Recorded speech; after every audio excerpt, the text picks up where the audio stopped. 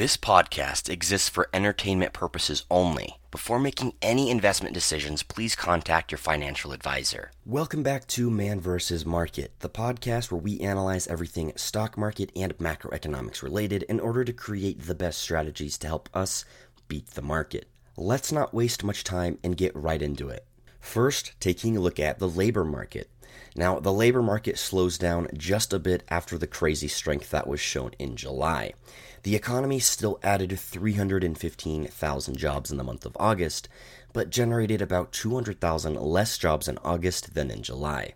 The unemployment rate also increased to 3.7% from 3.5% in July. At first glance, it may seem like Powell is succeeding in this plan to bring economic pain, so to speak, through a weakening labor market. But this increase in the unemployment rate looks to be more from an increased size in the labor force rather than an increase in the percentage of those in the existing labor force who were put out of work. It looks like inflation and higher costs of living are bringing people back into the labor force who otherwise would have remained retired or just on the sidelines. But the market initially responded well to this figure as we pushed solidly on Friday before other bad news pulled us back. The oil market continues to remain volatile, and oil sells off 6% for the week as markets are beginning to fully price in the demand-related implications of a global recession. At the time of this recording, oil sits at $88.50 per barrel, down from almost $97 at this time last week. This level is actually a key Fibonacci level from the highs and presented a solid profit-taking point. So this recent sell-off does make sense, given what the stock market did as well. This sell-off actually has us sitting right around the next Fibonacci level, which is right around $88.60.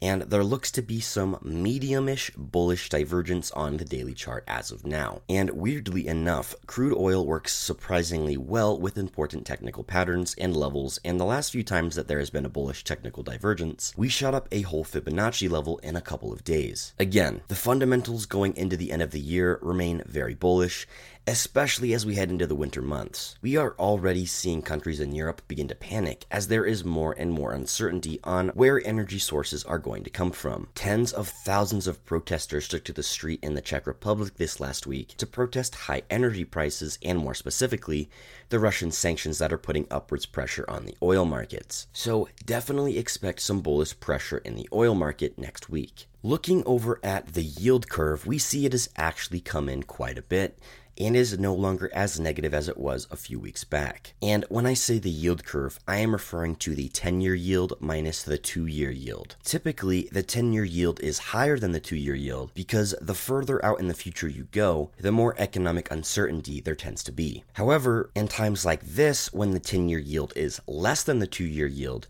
this is the markets implying that we are on the road for a global recession, as it begins to believe that we are in for economic pain in the relatively midterm. At this point in time, the difference is only negative 20 basis points between these two yields, while back in early August, the difference was a negative 48 basis points. This means that the market is still implying a slightly less severe economic downturn, but still a downturn nonetheless. The yield curve has been negative or inverted since July 5th of this year. Usually, yield curve inversions of this length are followed by relatively substantial declines in economic activity. The dollar continues its rampage as it continues to crush the other major global currencies.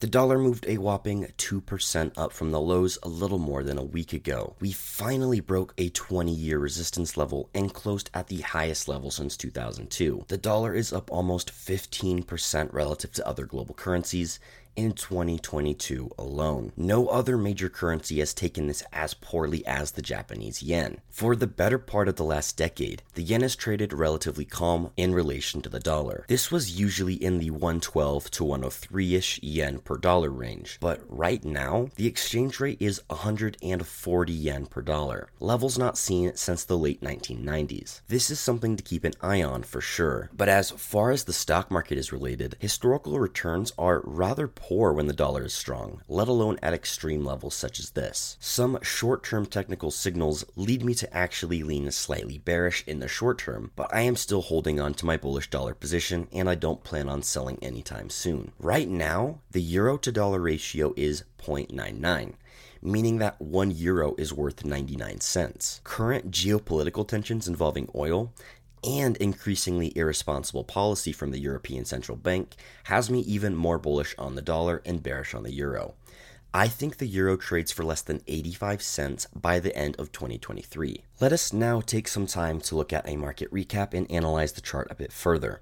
And again, just so that new listeners are aware, this is the part of the show in which I review the recent price action in the stock market, and more specifically the last week for the S&P 500, and break down what different patterns, divergences, and levels mean for the markets going forwards. This usually involves how I expect buyers and sellers to react in the next week or so, based off of historical trends, potential market-moving catalysts, and a contrarian approach to the current sentiment.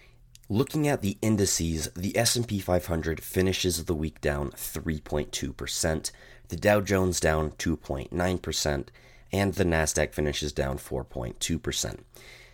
And the S&P 500 finishes down 4.2% for the month of August.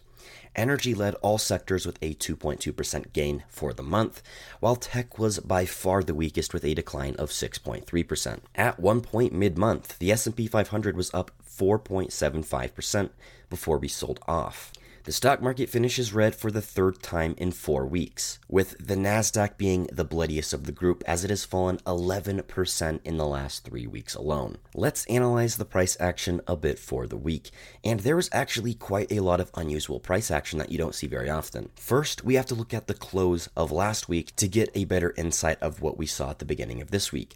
The massive selling pressure that ended last Friday bled into the beginning of this week. If we take a look at the SPY 65-minute chart, we see that last Friday, we closed basically right at the 38.2% Fibonacci level from the swing lows in June to the swing highs in August. This level sits at about 405.22, and it initially looks like the bulls may have gotten a little bit of a break with the close right at that level, and there were lots of big bets on a bounce really early last week. Well, we gapped down to start the week on Monday, and we made a strong push up back to that Fibonacci level at 405.22, and we rejected yet again, and we did so rather sharply. I continue to hear this narrative that technical analysis is not viable in this market because of all of the volatility and how news-driven everything seems to be. I think that is absolutely nonsense. The S&P 500 especially has respected technical levels, and especially Fibonacci levels, very well over the last couple of weeks. I've hit several very big plays just playing these levels by themselves. We then flirted with the 50% level at about 397 for most of the middle of the week, and that will be significant later on. Now, where things start to get really interesting is Thursday. We gapped down all the way to an old gap level set all the way back on July 27th. Once we filled this gap, it should have in theory acted as a critical level depending on where we went from there. And oddly enough, we soared right back up right after filling that gap all the way back to that 397 level. So now this gap should have in theory acted as support. Friday is where things started getting really weird. We had a massive gap up, and in the first hour we sold off tremendously all the way back again to that 397 level. This 397 level is going to be the level to watch next week, as I expect the bulls to try to make another attempt to get above it. But then the bad news came out and we sold off all the way back into the middle of the gap. So what does this mean going forwards? Well, a couple of things. First, on the 65-minute chart, this hidden bullish divergence is still active, even after the sell-off on Friday. This is again when we're seeing higher lows in the price action and lower lows in an oscillator, which in this case is the RSI. It is also just as apparent on the daily chart, which means we are probably more likely to see this take place than not. Also, the sentiment in the market is overwhelmingly bearish, which can be good in the short term. We could definitely see some selling pressure because of the excess amount of bears and selling, but using the contrarian ideology that I tend to focus on, this has me very skeptical of going purely bearish. I want to play the upside, I want to play the opposite direction here in order to take advantage of this thesis. Now, I do believe there is going to be more downside. I'm not saying the downside has subsided, nor do I think the volatility is coming to a close. I am merely saying I think we're going to see more upside before we see that further downside. And I'm going to try to play both directions. On one of the past episodes, I said on this recent downtrend, I expected the low to be somewhere around 389 before seeing a nice little bounce. And that was pretty close. We did see a low of about 390 before we did see the bounce at the end of the day on Friday. So I am going to stick with that, and I think we are going to get a little bit of a bounce before making a new lower low. And I'm going to stick with this thesis. I think we're going to see a little bit of a bounce before we see some lower lows in the coming weeks or months.